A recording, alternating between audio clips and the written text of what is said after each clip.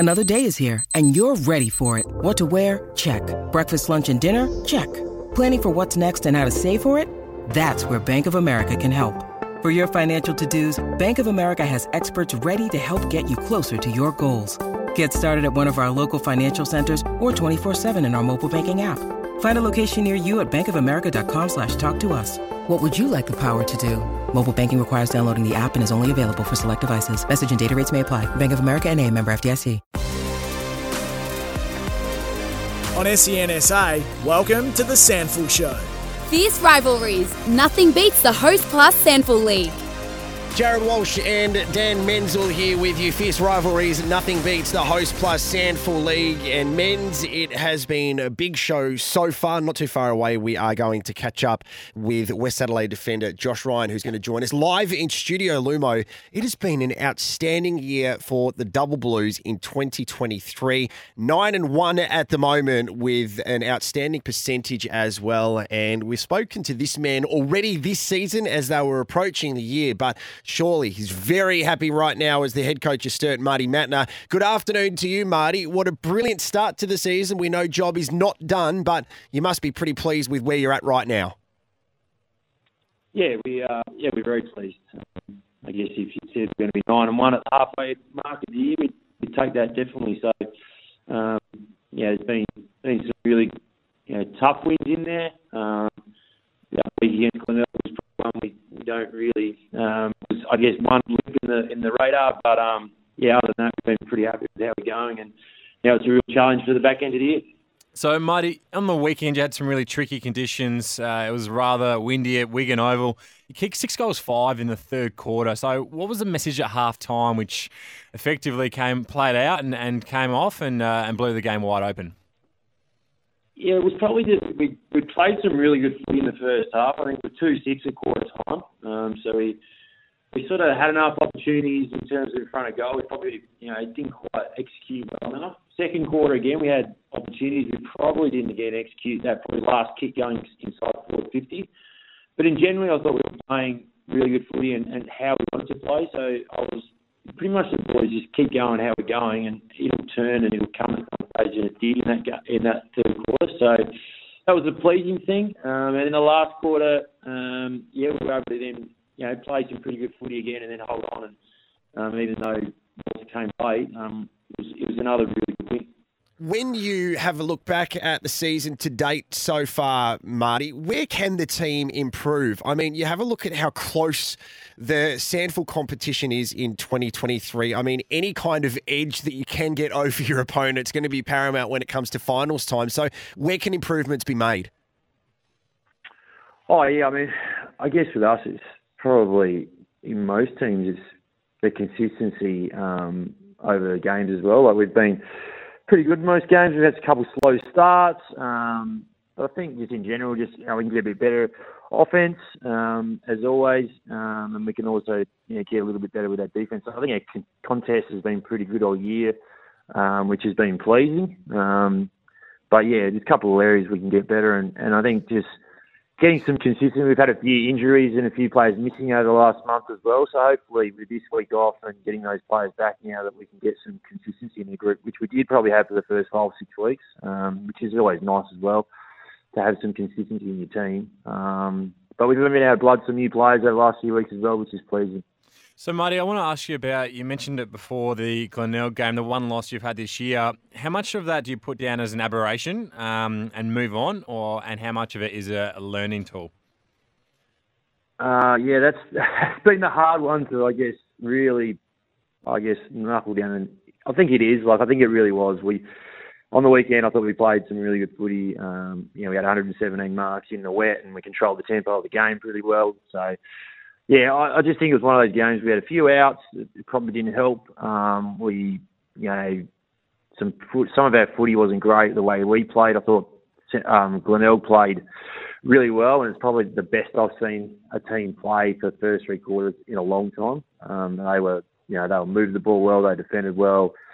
But I also think that, it's just one of those things that it's just one of those footy games where we weren't great. They were really good. It showed in the scoreboard. But, Yeah, it was a really hard one to put a finger on exactly what went wrong that day. But I think last week we got back on the way we want to play, and it was really good to see the players respond. So I want to ask you about a couple of the players this season, a couple of your recruits, McFadden and Marty Frederick, really come into this team and lit up the competition. McFadden with his inset marking and Frederick's run and dash. You must be really pleased with how seamless they've fitted in.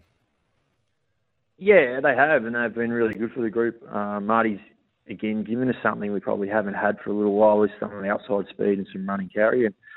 And Connor's been great in terms of his intercept marking and been able to use the ball and sort of taking a bit of pressure off, I guess, guys like Guy Page and Henry Carey and Casey Voss in terms of trying to move the ball a little bit as well. So Connor's took some really good intercept marks on the weekend and getting a fair bit of the ball through the midfield, which is nice, and helping Casey out and has had our ball movement. So that's been pleasing. And yeah, like I said, Marty's been great. Just been able to give some outside run to the group and something different, like I said, something we don't really have on the wing, and be able to run and carry all day, which has been great. Marty, you can answer this question any way that you like, but do you breathe a sigh of relief after the mid-season draft because your team isn't disrupted too much? Obviously, what comes with having such a successful first half of the season is your players get put under the spotlight. You had a handful of players playing for the West End State team, and there's a chance then that some AFL clubs will go, yeah, we might just take them for the rest of the season, and then that's great for them, but it also disrupts your season. So as much as you want your players to do well, do you breathe a sigh of relief that your squad isn't too badly messed up? Yeah, well, I guess the best way to explain it is you sort of hope for the best. You hope that you get players drafted because that's what the players want to do. But then you're also planning for what happens if you do get someone taken. You're sort of planning in your mind about, someone, who it is and who's going to replace them, and how you're going to, do you change your game plan if it's, an important player or someone who, plays a certain role, or do you just keep going on and bring the next player in? So I guess that's the best way to explain it is, we hope that players get drafted, and that's, reason why I guess Connor and Marty Frederick came to the club was they wanted to get back into the AFL system.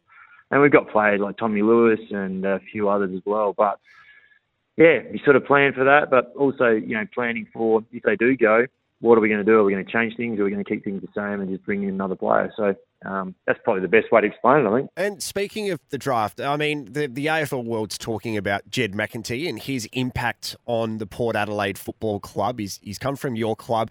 Are we seeing something that you've known for a very long time about not only his application and his dedication, but also what sort of a footballer he can turn out to be? Yeah. I mean, I sort of saw it when I first got back to Sturt, and that was probably one thing we sort of, Jed was probably a midfielder at Sturt, but we then also realised that if he was going to get drafted, he was probably going to be as a small pressure forward or that, high half forward. So, we talked to him about, his aspirations to get drafted, and he was really keen to do that. So we decided then that we'd sort of play him a bit more half forward and a bit of midfield, I guess. So, it's that balance of us trying to play him in the midfield to make us better, but also him to play forward to be able to, showcase his potential there. And then, he was great. Great he got drafted, and he's playing some really good footy now and having a real impact and playing a really good role at Port in a great team, in a quality team that's sitting top of the ladder. Now, Marty, one more player I want to ask you about is Josh Hone. He's kicked 24 goals from the 10 games this season, and he's coming second in the Ken Farmer medal. So how has he taken his game to such an elite level this season? I think there's a few different things. He had a great pre-season.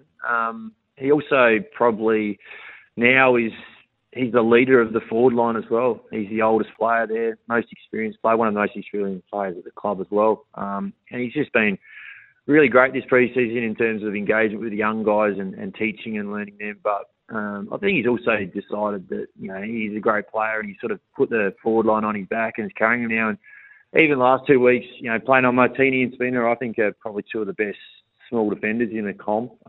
He's still been able to kick goals and, provide an option up forward for us as well. So, he's just taking his game to another level this year through, I think, multiple different things. But it's pleasing to see because he's always been a very good player. He's probably just been a little inconsistent and, big learning curve this year in terms of, I said, being a leader of the forward line, which has been great.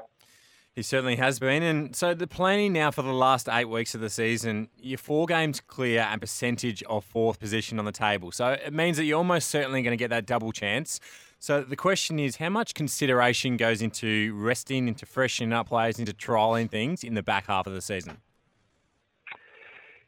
Yeah, so I guess in terms of probably our next, we sort of break it up into blocks we do at the club in terms of our buys. So in terms of resting players, I don't think we'll have to rest too many. The buys are sort of full, and especially for us, in pretty good blocks. So I think the longest we've had is a 5-game block, which has been very, very nice in terms of giving players a rest in that period. So I think in terms of that, we've had a few guys out injured and not great, but suspensions as well, which has allowed a few players to have some breaks. So we probably, in terms of resting players, we probably won't need to, but we will if we do. I guess our next goal is, we probably need one more win to guarantee a final spot, and then we probably need another 3 or 4 to guarantee a top 3. So we'll probably work towards those 2 goals over the next block, which is a 4-week block after this bye.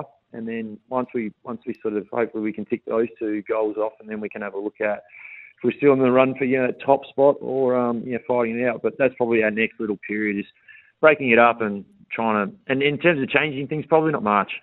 We probably, as I said before, we still need to be a little bit more consistent.